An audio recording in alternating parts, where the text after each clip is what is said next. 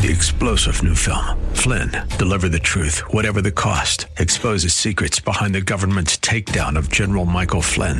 Flynn knew what the intel world had been up to. He ordered the first audit of the use of contractors. This set off alarm bells. He told the truth. He was the most dangerous person for Donald Trump to hire. They had to get rid of Flynn. Flynn, deliver the truth, whatever the cost. Available now. Watch it today. Go to salemnow.com. salemnow.com.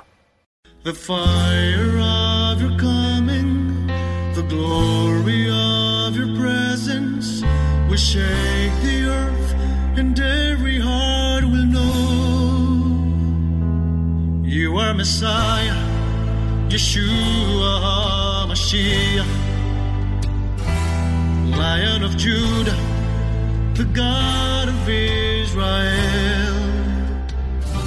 Defender of Zion. Shalom and welcome to Heart of Messiah radio broadcast. My name is Steve Weiler and I'm the lead rabbi of Shoresh David Messianic Synagogues. Currently we're serving in Wesley Chapel, St. Pete, South Bay near Riverview, and Tampa.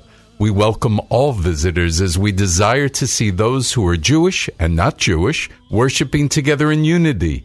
We're honored to serve the listening audience of AM 570 WTBN and 910 WTWD, Tampa Bay's Faith Talk. Let's pray. Avinu Malkeinu, our Father and our King. We declare our love to you, we worship you, we magnify you, we thank you for this season, this fall-appointed times that you have in your word, that we celebrate you in a stronger way, Lord, that we focus on you, we just see the amazing things that you do in our lives. So, Lord, I just pray that this program will be anointed for your service, Lord, for us to serve you and to bless you, that we are truly ambassadors not only of you but your word, and that people will rejoice as they get encouraged by your word. We thank you and praise you and honor you in the name of Yeshua. Amen and amen.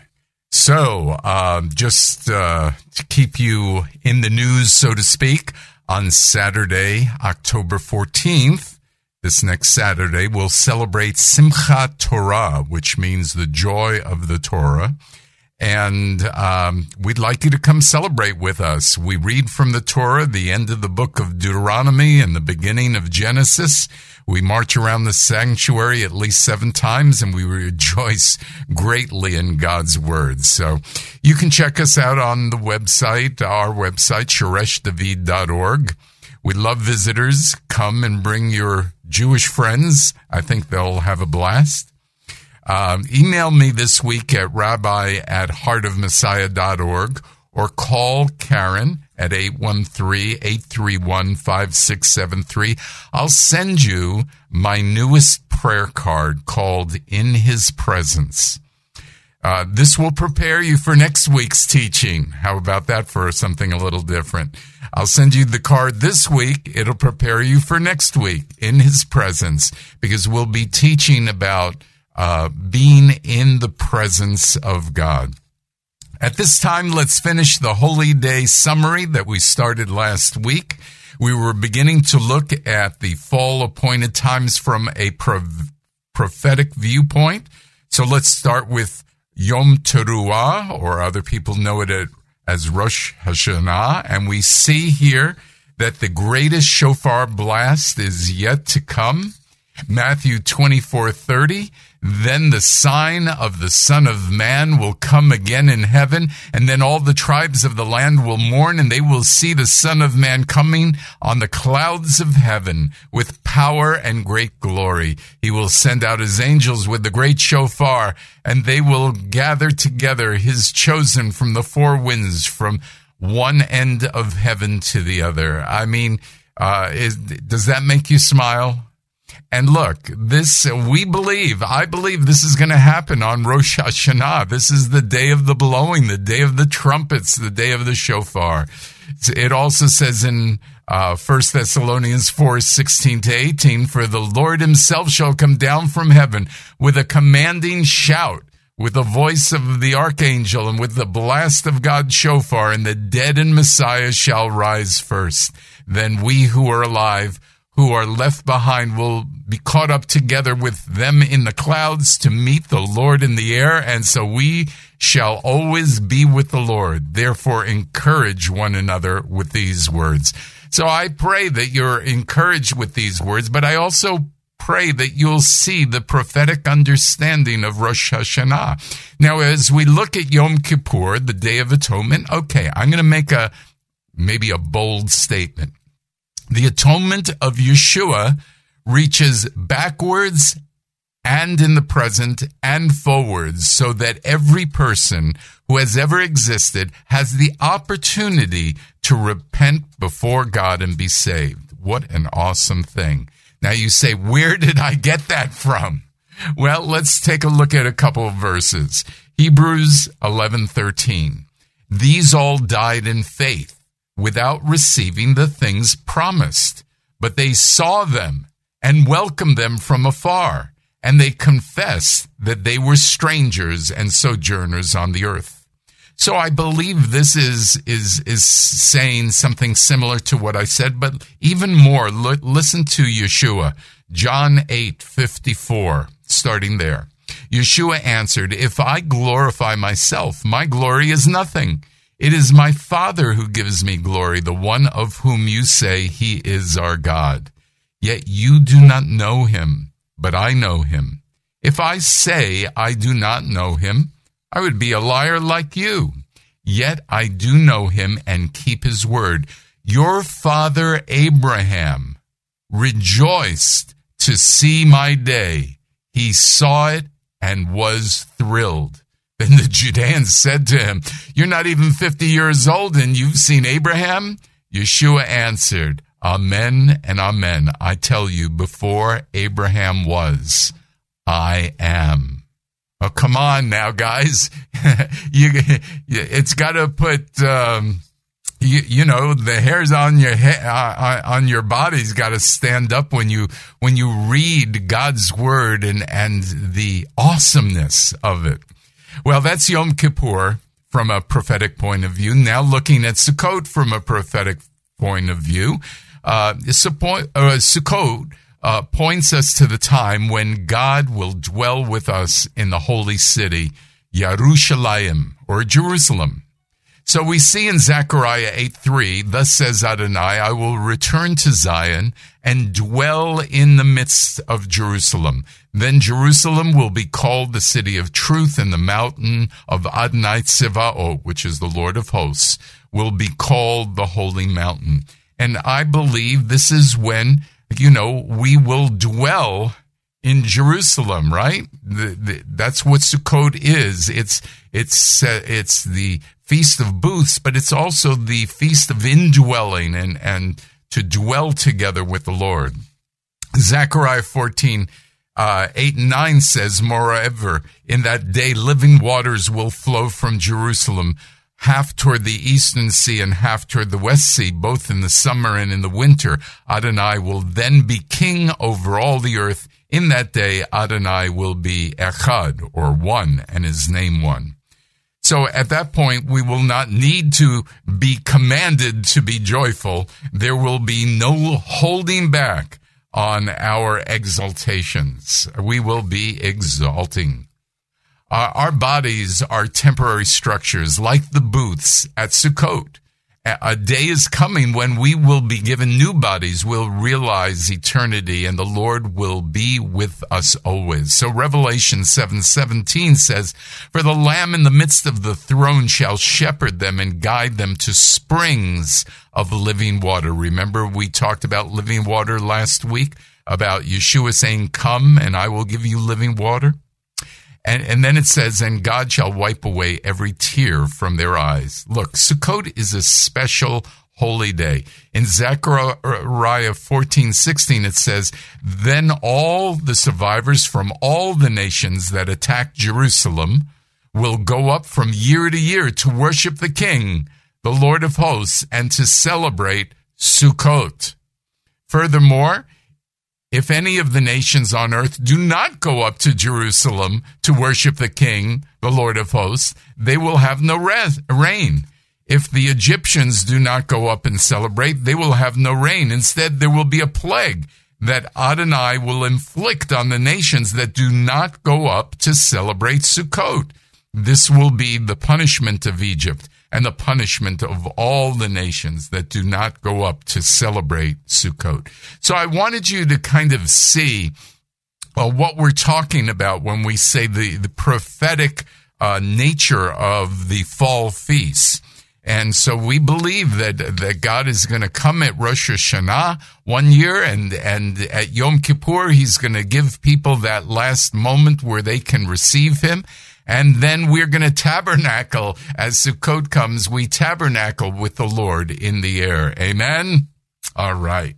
So the summary of the fall feast from a personal point of view, and if you've listened to me any amount of time at all over the years, you know I have all these R's, letter R's, that give us an understanding of the fall feast from a personal, spiritual point of view. So here we go. Rosh Hashanah, we reflect as we get quiet before the Lord. We recognize our sins, and we repent of our sins. Yom Kippur, we're redeemed as our sins are forgiven, reconciled to God and to man, and receive God's love and mercy. Sukkot, look, what can you do after you receive God's love and mercy? Sukkot, rejoice in the Lord, remember the Lord, and retell about the Lord's love. Well, after Sukkot, there is something called the 8th day. This is biblical. Look in Leviticus 23. We will have services and close our offices on that day, as it says not to work. But then we will have, as I mentioned earlier, we will celebrate Simchat Torah. Now, Simchat Torah is not a biblical holy day, but we're going to celebrate it anyway. Not why? Well, first of all, it's tradition. Second of all, I mean, you can't get more biblical than rejoice in God's word, right? And as I said, we're going to read from Deuteronomy, read from Genesis, both in Hebrew and English. We dance around the sanctuary with the Torah. It's a great time of joy and focusing on God's word.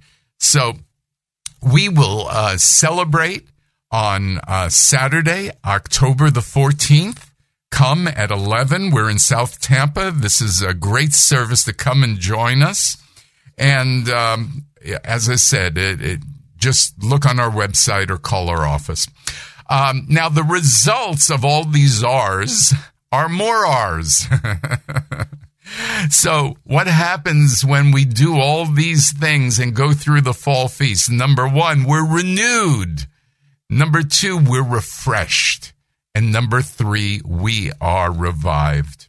Look, we need this kind of revival in our lives now. Wouldn't you agree? Amen, right? Rejoicing is a commandment in Leviticus 23:40, but we are to rejoice all the time and certainly at Sukkot.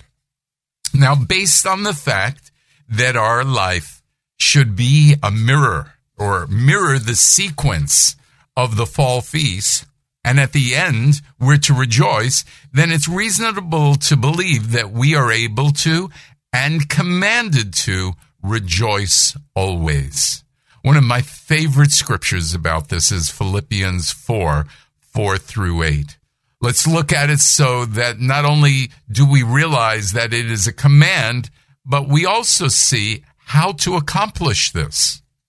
It's hard to rejoice given all the circumstances that we are surrounded with. Certainly what's happened in Puerto Rico and Mexico and now Las Vegas this week, I mean, you just want to cry.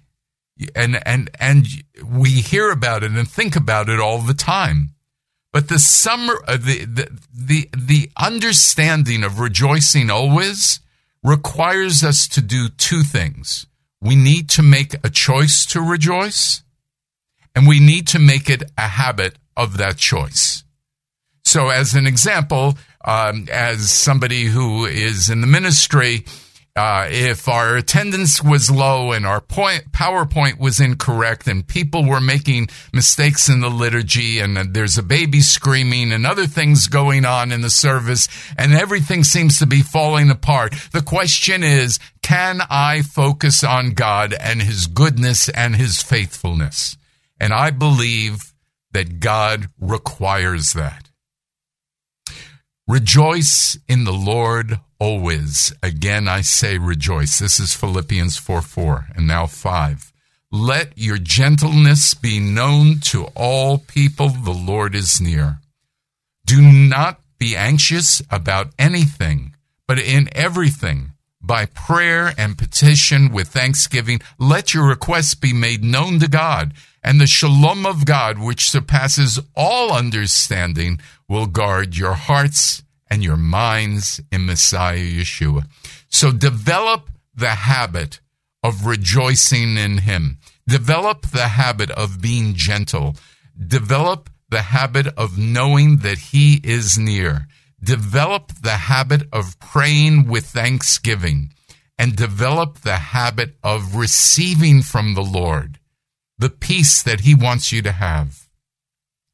Philippians 4:8, finally, brothers and sisters, whatever is true, honorable, just, pure, whatever is lovely, whatever is commendable, if there's any virtue, if there's anything worthy of praise, dwell on these things. Dwell means to live. We are to live in the positive. We are to live in the excellence. Anger and frustration are bad for you because they cause you to dwell on the negative instead of the sovereignty of God in your life. Just take Philippians 4:8 and read it daily until you understand that we are to think of things that are good. Sometimes, like in Hebrews 10:33, it says, sometimes you were publicly exposed to abuses and afflictions, and other times you became partners with those who were treated this way.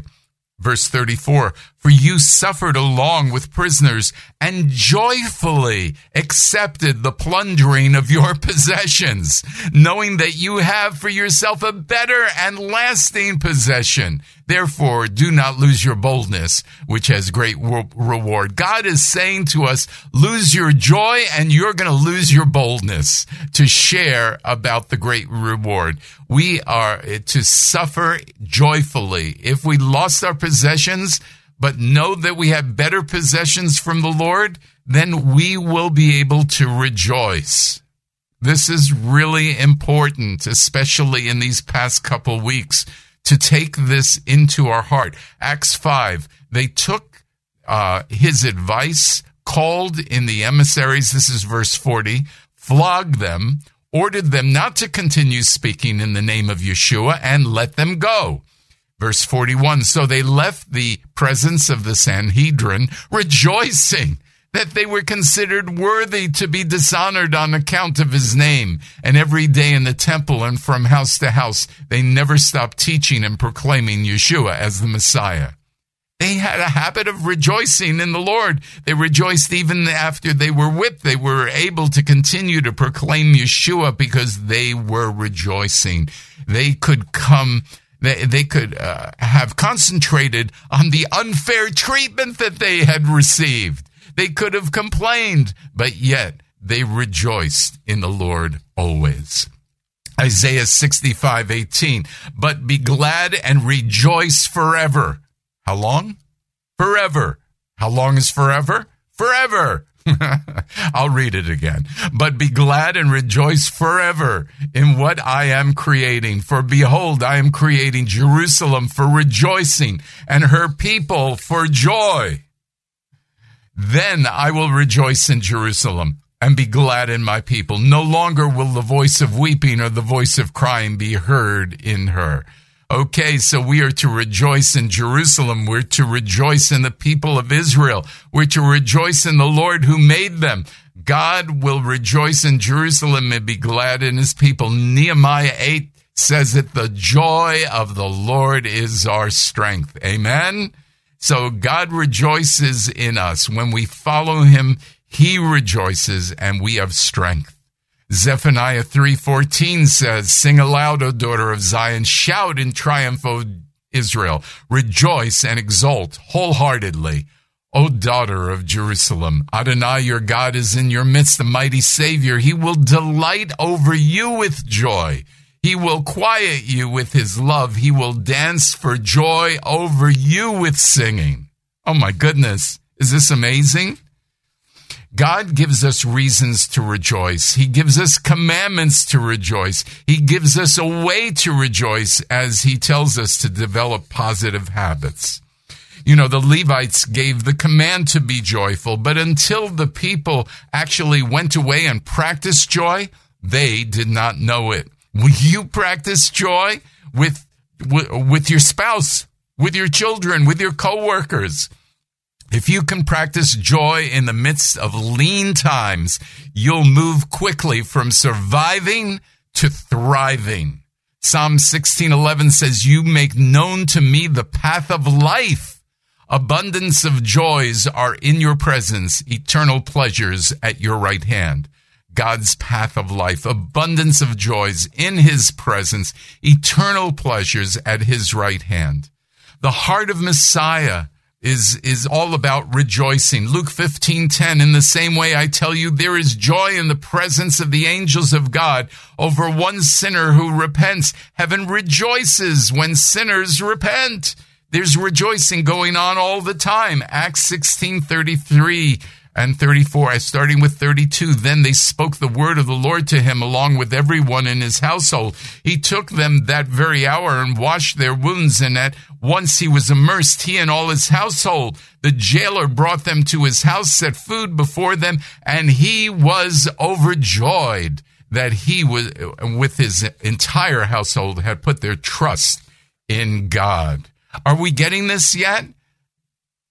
Psalm 16:9. "Therefore my heart is glad and my whole being rejoices. My flesh also dwells secure." Psalm 118:24. "This is the day that the Lord has made. Let us rejoice and be glad in it." Isaiah 55:12. "For you shall go out in joy and be led forth in peace. The mountains and the hills will break forth into singing, and all the trees of the field shall clap their hands."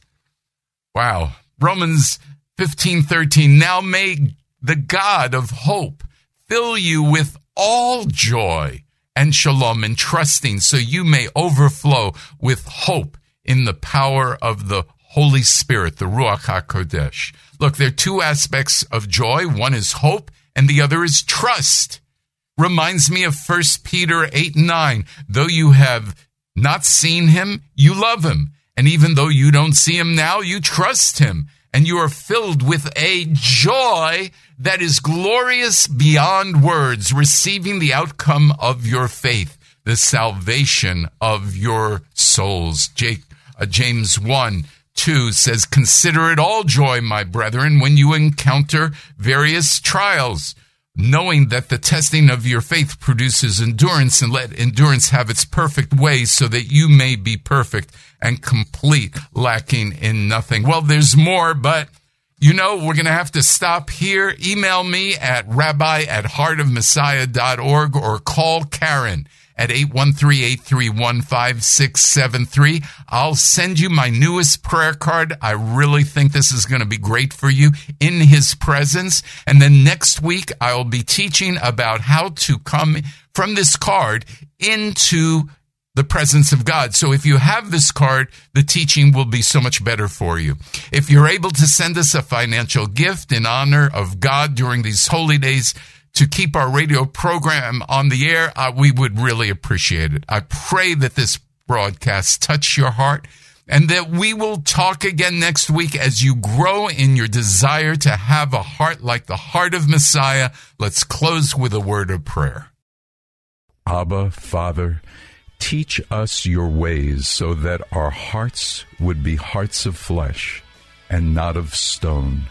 May our words and actions always reflect the heart of Messiah, so that everyone who meets us will know that Yeshua is our Messiah and King. You are Messiah, Yeshua HaMashiach, Lion of Judah, the God of Israel.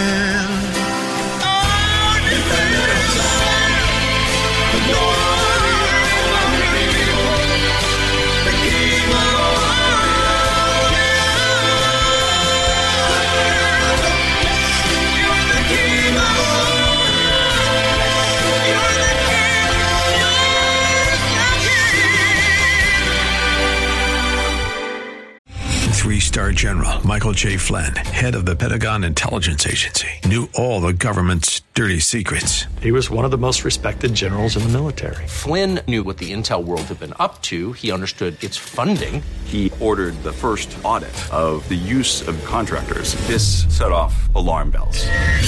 The explosive new documentary, Flynn, Deliver the Truth, Whatever the Cost, uncovers the facts behind this scandal. Flynn told the truth. He was the most dangerous person for Donald Trump to hire. I find out the worst enemy that I'm going to face in my life is right here in America. They took my assessment and they wanted me to change it. And I was like, I'm not changing it. They had to get rid of Flynn. With in-depth interviews, archival footage, and never-before-seen personal records of the man behind the headlines. I just felt like I was drowning. Flynn, Deliver the Truth, Whatever the Cost. Available now. Watch it today. Go to salemnow.com. salemnow.com.